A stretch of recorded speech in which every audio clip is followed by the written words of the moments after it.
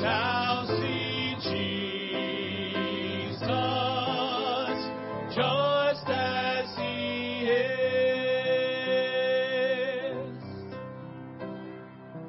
Once on a hillside, people were gathered, hoping to see Him as thousands were fed. He touched the blind eyes, healed broken spirits. He moved with compassion as He raised up the dead.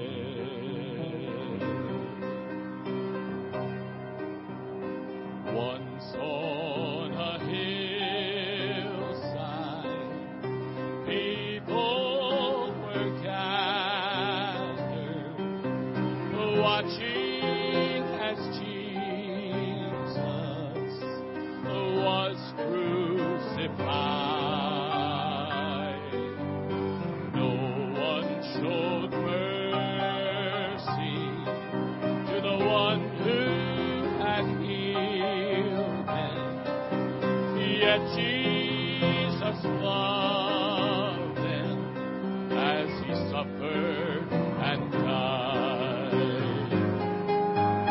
Once on a hillside, people were gathered, for Jesus had risen and soon would ascend.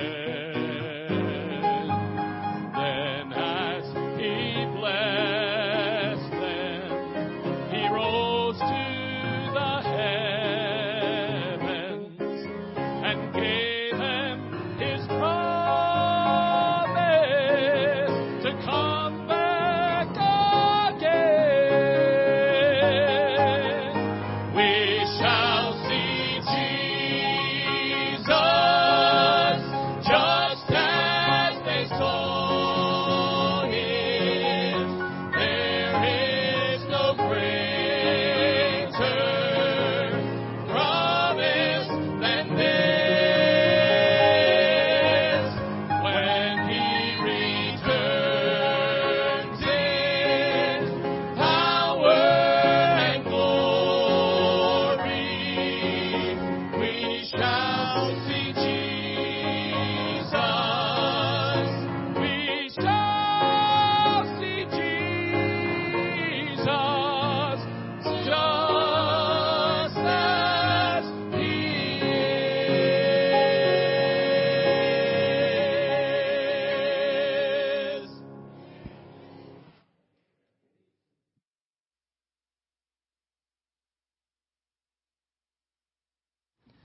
Well, let's take our Bibles this morning and turn over to the book of Romans again, Romans chapter 12, as we begin to deal with and talk still about our theme this year, our reasonable service.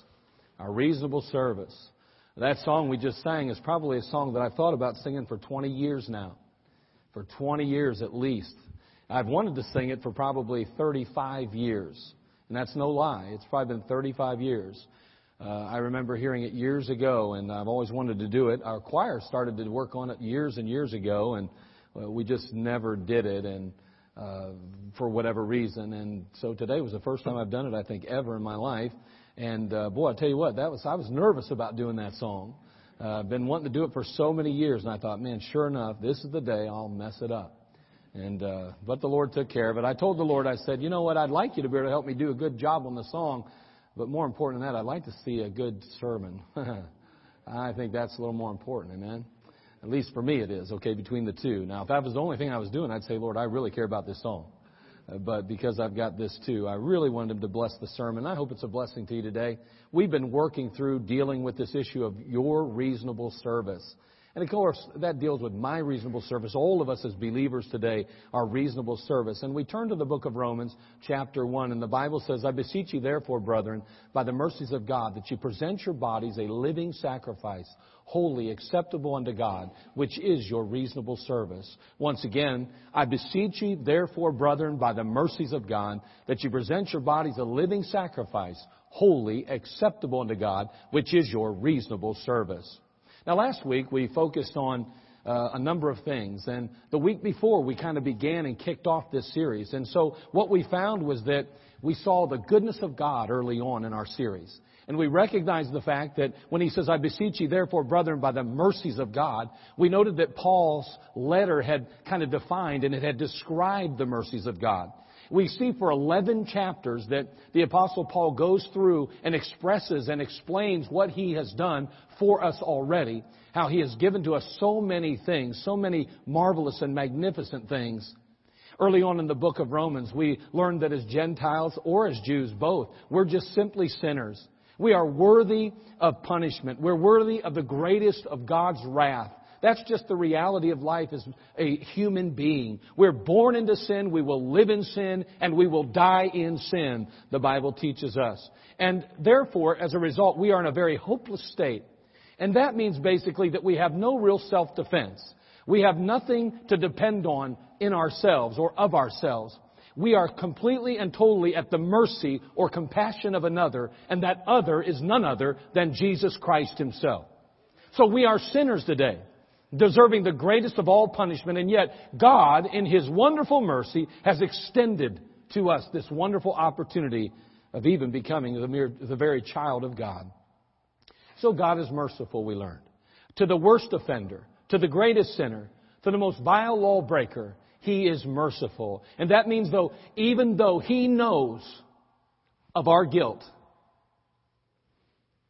He doesn't always issue the punishment that we deserve. Mercy. Mercy. He'd go on to express that mercy, and He'd explain it even to more greater detail.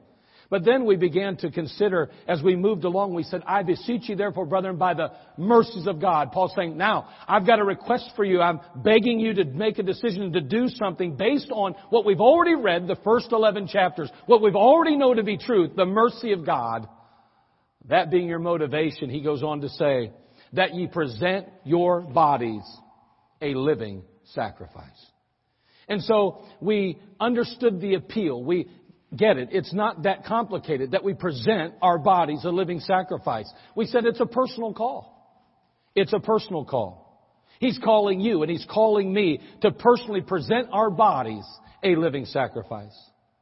Each believer, every single last one of us, has to come to the conclusion that presenting ourselves to the one who extended the mercy to us is very reasonable. It's not asking us anything unreasonable.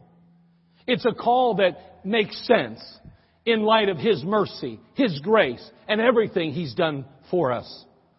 And that we kind of concluded then that there shouldn't be even a hint of reluctance in obeying this call. We are to present ourselves. And that presenting carries with it, I should say, no reluctance whatsoever, no hesitation at all. We noted how we could surrender ourselves. We might even yield ourselves. But there's an element there where there's somewhat of a reluctance. I'm going to have to surrender something. I'm going to have to yield something. But in this case, the word present has no hint of reluctance whatsoever. We said it's a personal call. We noted that it's a practical call. He would like each and every one of us to present our bodies in the sense that He would like the very keys of our life. He's asking us to present our bodies as a house, so to speak, and saying, all right now, here's your home, here's your house. I want you to present the house to me in that regard. I want full control over the house. And He's saying, I want the keys to every compartment, every room, every aspect and every portion of that house. Does He have the keys to your dining room tonight, this morning? Does He have the keys to your recreational room? Does He have the keys to the library and every other room in the house? That's what He's saying. I want those keys. Present your bodies a living sacrifice. It's a very unreasonable thing we said. That often we give Him our spirits, but we give our bodies to the service of that which opposes Him.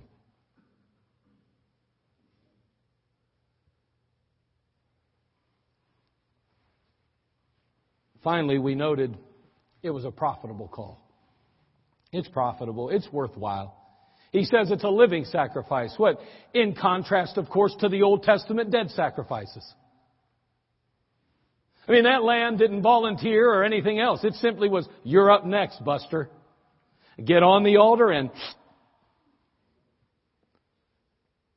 They weren't waiting in line going, hey, I'm next, high priest. Can you have me? I'm ready. Send me to the altar. Oh, no, there was no voluntary sacrifice in that regard. We, the Bible says, are to give ourselves, to present ourselves a living sacrifice. That sacrifice never got up off that altar. We do.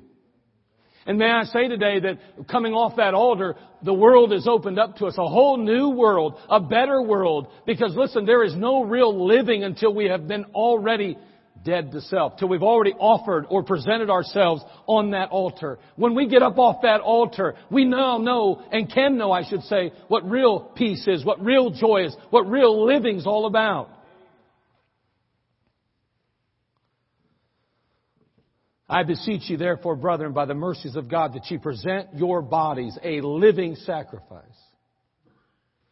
And then he continues by saying, holy, acceptable unto God. Holy, acceptable unto God. And this morning, I want to address that particular portion of Scripture. So let's have a word of prayer and then we'll consider it. Father, we come to you. We ask, Lord, for your leadership and your love today. God, we are a needy people. And I especially come to you asking that, Lord, you'd help me. Father, I know in my own heart, Father, this is a constant battle that I face every day of my life. Father, to present myself a living sacrifice, wholly acceptable unto you. And so, Lord, I realize that it's a battle that every one of us will face. Then if I face it, I'm just normal, I'm human. Then, Father, every human will face it. Help us, Lord, we pray today, to be open to your leadership. May our hearts be stirred by your word. And, Father, may we be convinced that, Father, it is certainly a step we need to take. And then, Lord, we certainly want to be holy and acceptable in your sight, I'm sure. Now, Father, guide us and help us. We need you. In Christ's name, amen. When we think of that word holy, consider acceptable to God, of course, it's kind of scary almost. I mean, to think what the standard is, it kind of freaks us out. It blows our mind. To say that I'm to be holy, I mean, wow, what does that mean? I mean, where does that go? How does that look in my life?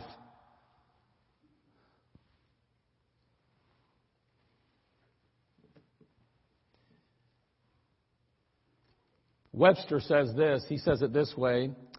Holy means hallowed, consecrated or set apart to a sacred use or to the service or worship of God. A sense frequent in Scripture as the holy Sabbath, holy oil, holy vessels, a holy nation, the holy temple, the holy priesthood. See, the primary meaning, as we're going to note here in just a moment, of holy is really separate.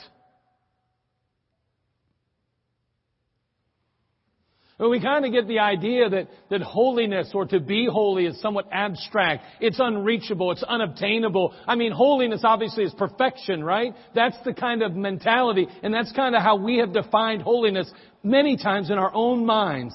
Holy. To be holy is to be God-like. To be holy is to be specifically without sin. And you know what? There is some element of truth to that. I'm not going to dismiss that. However, may I say to you today that the holiness God is referring to and talking to us about in the Scriptures is a holiness that you and I can indeed obtain to. We can reach it and we can live it.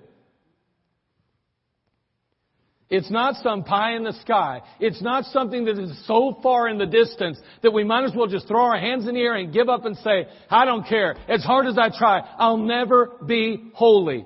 Because really what we're saying is, I'll never be perfect. That's not what it's referring to. We've misunderstood what the word holy means in relationship to the believer then. Again, the primary meaning of holy is separate. It comes from an ancient word that meant to cut or to separate. I guess we could even be a little more accurate. We could even use the phrase, a cut above something. It's kind of interesting when you go out to the store and you find a dress or you find a particular garment that you like, or some other merchandise that's somewhat outstanding, that's kind of just very superior or excellent in some way. We would use the expression, that garment is a cut above the rest. It's a cut above the rest. And that means that basically the one who is holy then is uniquely holy. No rivals, no competition, if you will. So when the Bible calls God holy, it means primarily that God is completely and totally separate. He's so far above and beyond us that it seems almost totally foreign to us, doesn't it? He's a cut above the rest. He's way above and beyond. So when the Bible calls God holy, again, it means that He's so far above, so separate. So, what does that mean? Okay, we got the definition of holy somewhat. I mean, it's I guess a Webster dictionary kind of thrown in with a few other aspects of the word holy. But how's the word used in Scripture? That word holy. I mean, he says, I beseech ye therefore, brethren, by the mercies of God, that ye present your bodies a living sacrifice, wholly acceptable unto God. I mean, is that not something that He's telling us to do? He's commanding us to do. And yet if that's the case, then it must be obtainable. We must be able to present ourselves a living sacrifice, holy and acceptable then. And I know there's critics in the room maybe saying, yeah, well, there's nobody that's perfect, and therefore holiness is really just some abstract idea. I'm telling you, God wouldn't require it of you, wouldn't demand it of you or me if it wasn't obtainable. So how's it used in Scripture? Turn, if you would, to Exodus chapter 3, verse 1. Let's take a few minutes and just kind of do a little Bible study today on the word holy. We're only going to stick in the book of Exodus, and we're not even going to look at all the times it's used. It's used a number of times in the book of Exodus. But let's just try to get a sense for the word as it's used in Scripture. Not as it's used in your life or in mine. Not as we have defined it in our own mind, but as God defines it in His Word. Exodus chapter 3, verse 1. Now Moses kept the flock of Jethro, his father-in-law, the priest of Midian, and he led the flock to the backside of the desert, came to the mountain of God, even to Horeb. The angel of the Lord appeared unto him in a flame of fire out in the midst of a bush. And he looked, and behold, the bush burned with fire, and the bush was not consumed. And Moses said, I will now turn aside and see this great sight, why the bush is not burnt. Now again, we understand and probably are familiar with the story of how Moses grew up in Egypt, and for 40 years he was really under the leadership of the Egyptian household that he was a part of. And as a result of that, he learned the Egyptian ways. He, feeling the need to somehow come alongside his birth people, the Jew, if you will, he turns around and murders an Egyptian, which ultimately leads him out of Egypt to the backside or to the wilderness. And there he meets Jethro, and Jethro puts him to work. And for 40 years now, Moses is going to be at work in the backside of a desert, being basically taking care of the flock, the cattle, or excuse me, the sheep, basically, if you will. Now, here he is now. He's out and about, and he's doing the work that he's called to do, or that he's supposed to do by Jethro. And God shows up in a fiery bush. I mean, the bush is on fire, but it's not being consumed. So Moses, of course, like every one of us, is extremely curious. And so he makes his way toward that bush. And as we read there in verse 4, he goes on to say, verse 3, and Moses looked, and behold, the bush burned with fire, and the bush was not consumed. And Moses said, I'll now turn aside and see this great sight, why the bush is not burned. Now, I don't know about you, but I'd do the same thing. I'd be very interested in what was going on. And verse 4, and when the Lord saw that he turned aside to see, God called unto him out of the midst of the bush and said, Moses, Moses. He said, Here am I. He said, Draw not nigh hither, put off thy shoes from off thy feet, for the place there whereon thou standest is what? Holy ground. It's holy ground. That's interesting, isn't it? It's interesting to me at least. So the Bible tells us that when Moses draws nigh, God says, hold on a second, Moses. The place you're standing is holy ground. Take off those shoes right now. It's holy ground. Well, let me ask you something. If Moses would have walked up there the day before and walked literally right by that bush, would he have had to take his shoes off? No, he wouldn't have had to take his shoes off.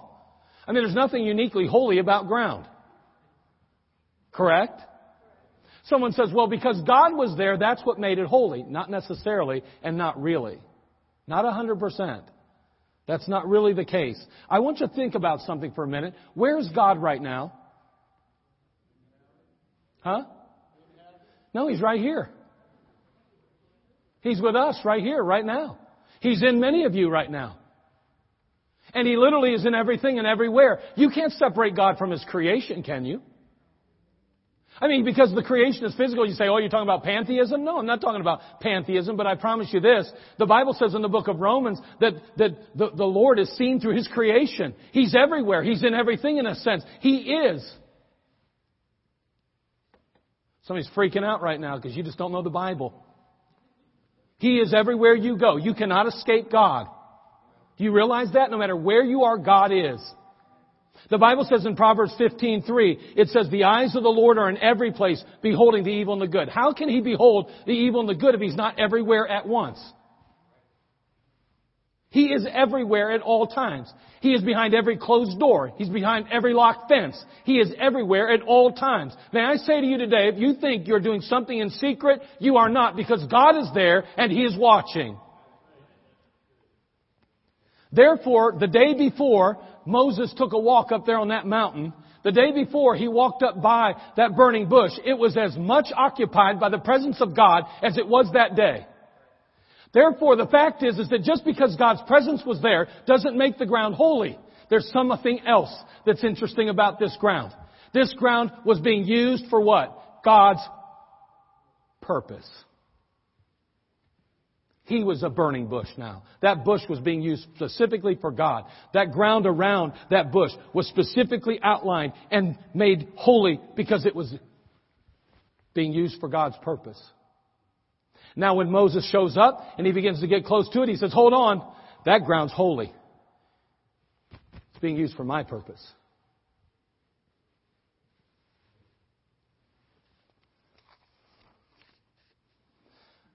I want you to turn, if you would, over to Romans chapter 8, verse 29. Well, excuse me, that's not the right one. I skipped 2 pages. I don't want you to go there yet. I want you to go over to Exodus 19:6. Now again, let's consider the evidence of that truth. Let's try to wrap our minds around this idea again. Because see, again, what our idea of holiness is often is that it's perfection. What makes it holy is just simply because God said it's holy. I get that, but I'm not saying there's not some truth to those things, but the basis of our passage is misunderstood if we don't get the concept of what holiness really is, biblically speaking. Look what it says here in Exodus chapter 19, verse 6. And ye shall be unto me a kingdom of priests and a holy nation. A holy nation. These are the words which thou shalt speak unto the children of Israel. Now listen, they had exited Egypt, we understand that. What was going on amongst the people of God at that point? I'm going to tell you what, there was all kind of problems. There were murmuring and complaining. There were those that were upset with Moses. There were those that wanted to go back to Egypt. As a nation, they were in a mess. Wait a second. They're a holy nation, though. How could they be a holy nation if they don't have holy thoughts? How could they be a holy nation if they're not always acting in a holy manner? Again, we're dealing with a nation, so don't get caught up in, well, then as individuals we can live however we want and still be holy. Be careful. In one sense, that's true, but it's not in a practical sense. And we don't have time to address that right now. But the fact is that this is a holy nation. The nation of Israel was anything but holy at times in their history. But God still says they're a holy nation. Why? Because notice He says, ultimately, they shall be to me a holy nation. They shall be to me. That's an important phrase. See, they were separated from others and that they were set apart to God, making them holy. God said, listen, you are a nation. You are my nation now. You are my people now. This nation, Israel, you are mine. That makes you holy. You're a cut above the rest. You've been set apart. You've been separated unto me. You say, I don't get it yet. Turn to Exodus 35 too. I know. It's interesting. It's really amazing. Notice Exodus 35 too.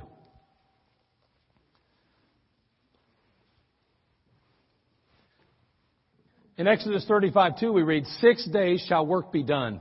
But on the seventh day there shall be to you a holy day. A holy day. A Sabbath of rest, what? To the Lord. Whosoever doeth work therein shall be put to death. Wow. Wait a second now. Before the law came into existence, we know of a Sabbath way before. We know in the book of Genesis when God created the heavens and the earth, the heaven and the earth, we know that there were 6 days of creation and 1 day of rest, right? The seventh day. Now, there's a period of time where there is no Sabbath. The Sabbath is instituted during the law. That's what we understand. We see it very outlined. It's very clear. So on that seventh day, guess what? Under the law, you could not do any work. Why? Because that day was what? Set apart unto God. And you know why? You know what made it holy? Because it was set apart unto God. And God said, guess what? This day, years ago, you may have been able to take a walk and, carry a burden, and you may have been able to do this, but I'm going to tell you, as of this day, under this law, that day set apart unto me. That's my day. It's unto me. That makes it holy. Well, that's pretty interesting to me. Notice Exodus 30, verse 26. A number of things are going to be listed here again. Now again, all of this is going to go back ultimately to our verse. I beseech you therefore, brethren, by the mercies of God, that ye, what? Present yourselves a living sacrifice, holy, acceptable unto God. Watch what it's saying now, Exodus 30, verse 26. And thou shalt anoint the tabernacle of the congregation therewith, and the ark of the testimony, and the table and all his vessels, and the candlestick and his vessels, and the altar of incense, and the altar of burnt offerings with all his vessels, and the laver and his foot, and thou shalt sanctify them. We have a setting apart here. That they may be what? Most holy. Wow, that says it right there. So you're going to sanctify. You're going to set those items apart. You're going to set those instruments apart. You're going to set that oil apart. You're going to set those vessels apart because, and as a result, they're going to be holy unto the Lord. That they may be most holy. Whosoever touches them shall be holy. Wow. And thou shalt anoint Aaron and his sons, and consecrate them, and that they may minister unto me in the priest's office. And thou shalt speak unto the children of Israel, saying, This shall be a holy anointing oil unto me throughout your generations. Upon man's flesh shall it not be poured, neither shall ye make any other like it after the composition of it. It is holy, and it shall be holy unto you. Why? Because that was His. That's God's concoction. He said, no, nobody use that but me. That's mine. It's been separated unto me. Guess what? Making it what? Holy. Whosoever, verse 33, compoundeth anything like it, or whosoever putteth any of it upon a stranger shall even be cut off from his people. See, listen, in every single case, the vessel, instrument, or the oil is holy in that it is separated unto God for His use. So how does that apply to you and I then? I mean, the definition, and now we see scriptural evidence of the fact that when something is offered to God or it's separated unto Him, it's set apart for God and His service, it becomes holy. How does that apply to us then? Turn if you would to Romans chapter 12, verse 1 again. We're going to go back to our original place, and then we're going to look at a verse here close to it.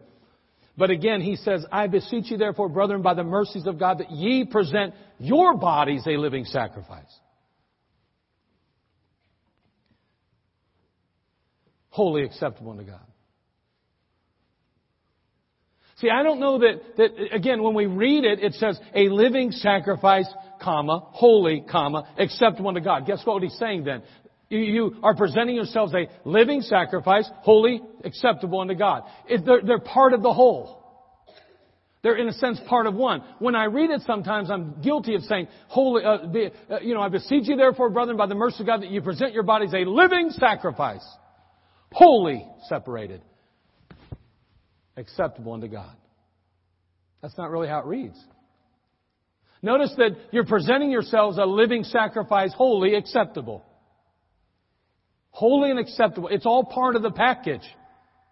You get what's really going on here. When you and I ultimately come to the conclusion that it is reasonable to place ourselves on that altar, it's reasonable to present our bodies a living sacrifice, we become holy and acceptable unto God. Do you know what that means then? Until we do that, we're not holy, nor are we acceptable. That's pretty sad, isn't it? And that's pretty sobering.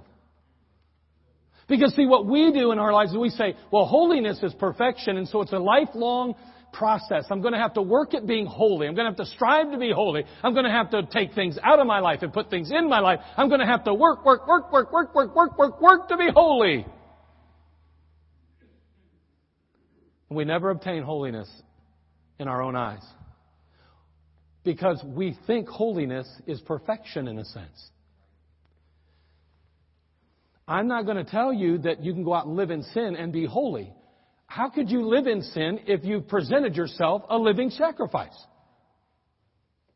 So there is a correlation between the way we live. By the way, He's asking for our bodies, mind you. You know, that portion that connects us to this physical world. He doesn't just want your soul or spirit. He wants your body too. And when you present your body a living sacrifice, when I present mine a living sacrifice, I am holy and acceptable unto God because I am presenting myself to Him. I'm separating myself unto Him. I'm being uniquely used for God in that sense. So holiness is not abstract. It's not unobtainable. Matter of fact, it's very obtainable, and it is very real possibility, even in the corrupt and the decadent culture in which we live. Why? Because it is predicated and is a byproduct of a life and body presented to God. You want to be holy and acceptable unto God? Then present yourself a living sacrifice. Throw yourself on that altar today. Die to yourself. Die to your desire. Die to your longing. Die to your potential future in your own eyes. Forget about what you see yourself being and doing and becoming, and allow God to have control of you and do whatever He chooses with you. And as you are separated unto Him, you are inherently holy and acceptable to the Lord. You say, but what if I slip? What if I then turn around and go off into sin? Well, He's made preparation for that. Let me tell you something. You may have to offer yourself over and over and over and over again. Over in the book of 1 John chapter 1 verse 9. If we confess our sins, He's faithful and just to forgive us our sins and to cleanse us from all unrighteousness. I get it. But let me tell you, sometimes you just got to throw yourself back up on the altar that you just crawled off of. Look, if you would, in verse 2 now of the passage. We see verse 1. Interestingly enough, notice the progression. Notice how this transitions now. Chapter 12, verse 1, he says, I beseech you therefore, brethren, by the mercies of God, that you present your bodies a living sacrifice, holy, acceptable unto God, which is your reasonable service, and be not conformed to this world. Wow. Be not conformed to this world.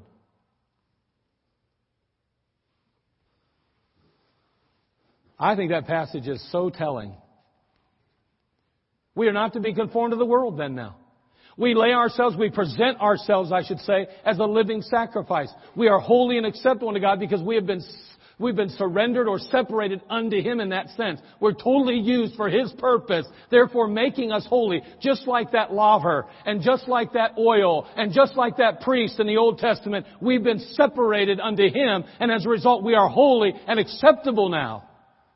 And he goes on to say, and be not conformed. Do not conform to this whole world.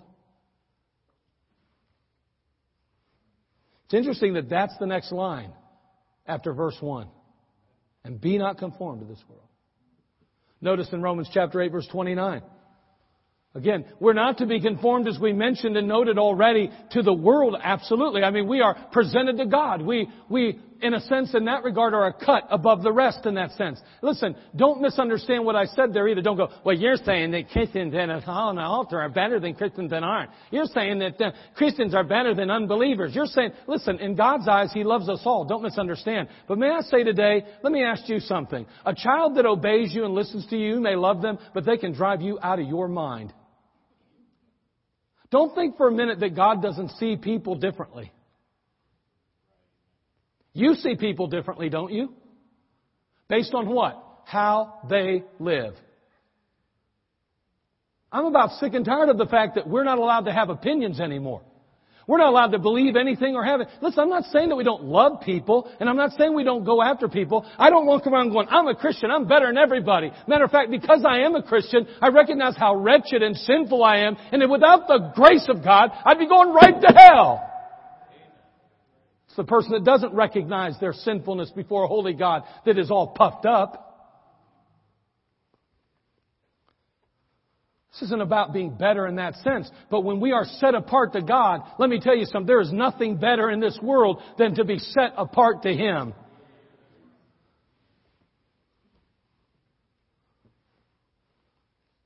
Notice what it says in Romans 8:29. For whom He did foreknow, He also did predestinate to be what? Conformed to the image of His Son. So what we find now is then, holiness we know is to be presented to God in a sense, to be separated unto Him, yes. And as a result of that, inherently we become holy and acceptable. But then he goes on right after that in verse 2 to say, and be not conformed to this world. And then he goes on to say, even later, he says, but instead, be conformed to the image of Jesus Christ. Now wait a second, what did I just offer on that altar just a few moments ago in verse 1? My body. My body, my body. Now don't conform to that world. How do I conform to the world, really? Twofold, yes. But how is it recognized and seen in the lives of people today? Through their conformity of flesh. Yes, the heart cannot conform to the world either. The ideology, the mentality, the outlook, the focus, the direction, the perspective, that has to be Christ-like as well. We lay that on the altar when we place the body there as well. Don't misunderstand me. We're talking about a body that has been opened up to the Holy Ghost to say, fill me now. Fill me now. I'm now a vessel unto honor. I want you to fill me, Holy Spirit. Guide me, direct me, and lead me. Now, my heart is addressed, and now my body must reflect the heart change. Not being conformed to the world. If I would ask the question right now, what does it mean to be conformed to the world? There would be I can't even tell you how many different answers we'd have. What does it mean to be conformed to the world? You would have all kinds of answers. And you know what? Many of them would be spot on. I think all of them would be really right on target. There'd be people saying things like, well, what you listen to, you can't be conformed to the world. You can't be listening to what the world is doing. You can't dress like the world dresses. You can't act like the world dresses. You can't do this. You can't do that. You can't do that. You can't think about certain issues the way the world sees certain issues. You can't have the same political or moral outlook that the world has. You can't have this. You can't have that. You can't think that. You can't think this. You can't do this. You can't do that. You can't. Yeah. That's true. Let me ask you a quick question. How conformed to the world are you? You know where it all begins, don't you? Every time we say it, it begins at an altar.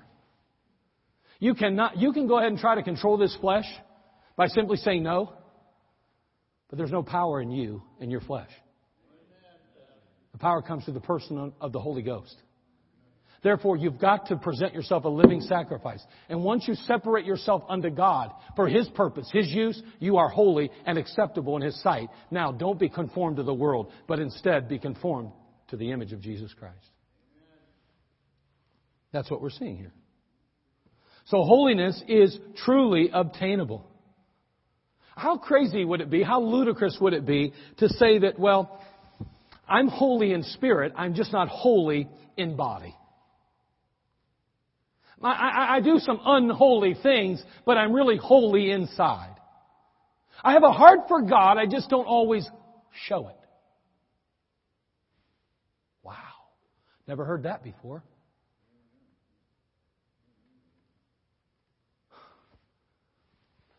Be not deceived, God is not mocked. Whatsoever man soweth, that shall he also reap. Let me tell you something. You're not fooling anybody but yourself. He doesn't say, be hearers of the word. He says, be ye doers also.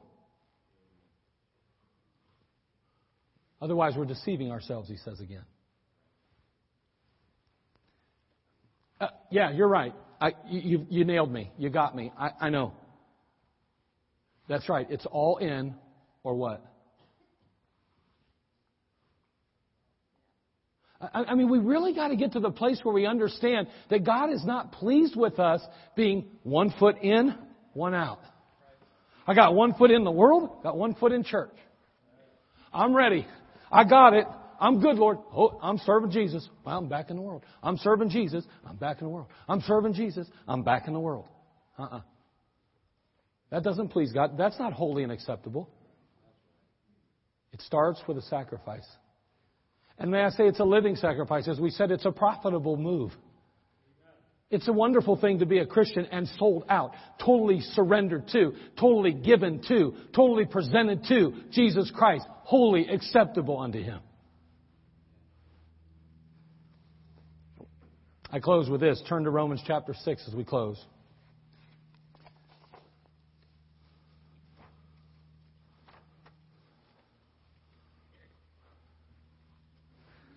These last couple verses here, I may have you turn to just a couple more, but chapter 6, just real quick to close it. I'm kind of coming to the end here. Romans chapter 6 kind of outlines our journey with God and also our moral obligation to Him. Notice what it says. Romans 6:4. Therefore, we are buried with Him by baptism into death, that like as Christ was raised up by the dead by the glory of the Father, even so we also should walk in newness of life. That's pretty good stuff. We died with Him the day we were saved. And now we're raised just like He was raised to walk in newness of life. Verse 6, knowing this, that our old man is crucified with Him. See, now what you were and who you were is no longer who and what you are. That the body of sin might be destroyed. That's interesting that He focuses on the body, isn't it? See, we like to give God our heart. We just don't want to give Him our limbs. It's so much easier to say, oh, I love Jesus. But then do what I want with ease in my feet and my arms and my body and, oh yeah. He asks for your body too, see. See, He saved you not just for your soul, He saved you for your body. Look, again, He says it, knowing this, that the old man is crucified with Him, that the body of sin might be destroyed, that henceforth we should not, what? Serve sin. How do you serve sin? By sinning. Romans 6:11. Likewise reckon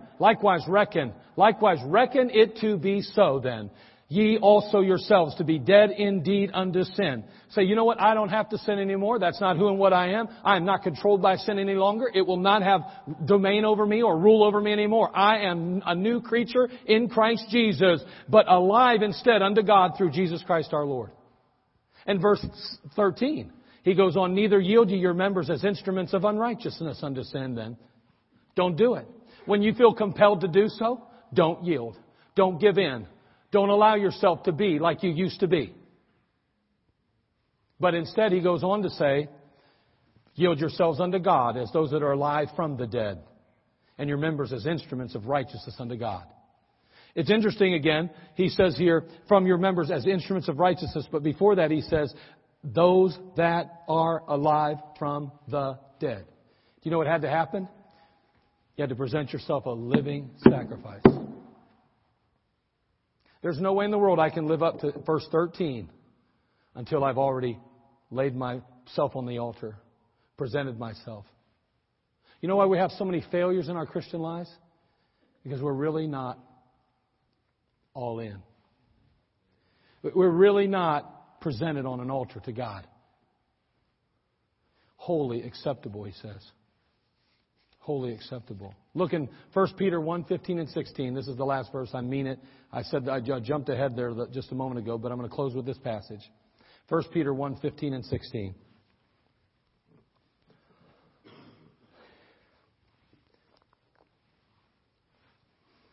First Peter 1, verse 15 through 16.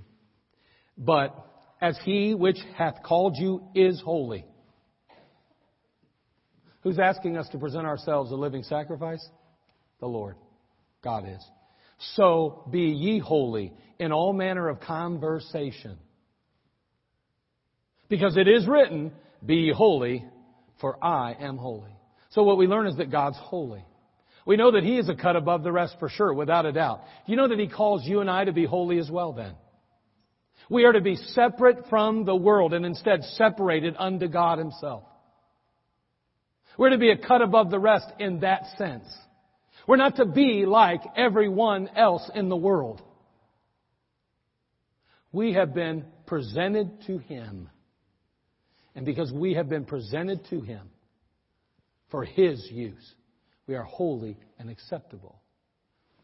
But you have to be presented. And you know, the only one that can present you right now is you. One day the Lord says that He's going to present us a chaste virgin. Okay, listen, He's going to present us. We're going to be holy and acceptable, presented unto God as a group, a whole. But we're not there. We operate and function as individuals in the body of Christ. We have our own members here. And then you have members, the Bible calls them. These members. You've got to lay it all on the altar. And when you do that, you're holy and acceptable unto God. And it's amazing what a living sacrifice can do in the world in which they live for His sake and His glory. Will you be that living sacrifice? I mean, will you choose to present yourselves today a living sacrifice? Will you be holy and acceptable unto God? Because when you do that, you become holy and acceptable. Well, I don't know if I can live up to the standard. He's not asking you to live up to a standard right now. He's asking you to lay down. Simply give up. Simply present yourself a living sacrifice. Put yourself on the altar, and then you will be holy and acceptable to Him as long as you remain surrendered and separated unto Him and His work. Then don't be conformed to the world and conform yourself to Jesus Christ. I mean, what are we going to do about it? It's our reasonable service. It's our reasonable service. What will you do with Jesus, and what will you do with yourself and your body? In the long run, it's a decision you make. Look at the world today and ask yourself, is that really what I want? Is that really what I want? We're going so quickly to... Immorality is just so raging in our culture. I mean, we have ethical issues and we have all kind of problems and breakdowns in our culture, our society. Do you really think your home is exempt from those breakdowns as long as you try to implement the world in your life? It's going to hit closer to home than just the culture and just the society. It is destined and it is bound to hit you personally, your marriage, your family. If you don't get yourself on that altar and separate yourself unto God as a living sacrifice, wholly acceptable unto Him, I promise you, you're going to reap the results of a fleshly life. May God help us. And I'm talking to me too today. This is a battle we face daily. May God help us. And if you're lost today without Christ, let me tell you, you have no hope of heaven. I don't care what anyone's told you. If you've never put your personal faith and trust in Jesus Christ, you are dead spiritually. You are as dead can be, and the only place you can land is hell. You need Jesus Christ in your life to quicken you, to make you alive again, to provide you not only a home in heaven, but to provide you a spark of life in your heart as the Holy Spirit of God moves in and transforms and changes you. You need more than just an escape route out of hell. You need a Savior today.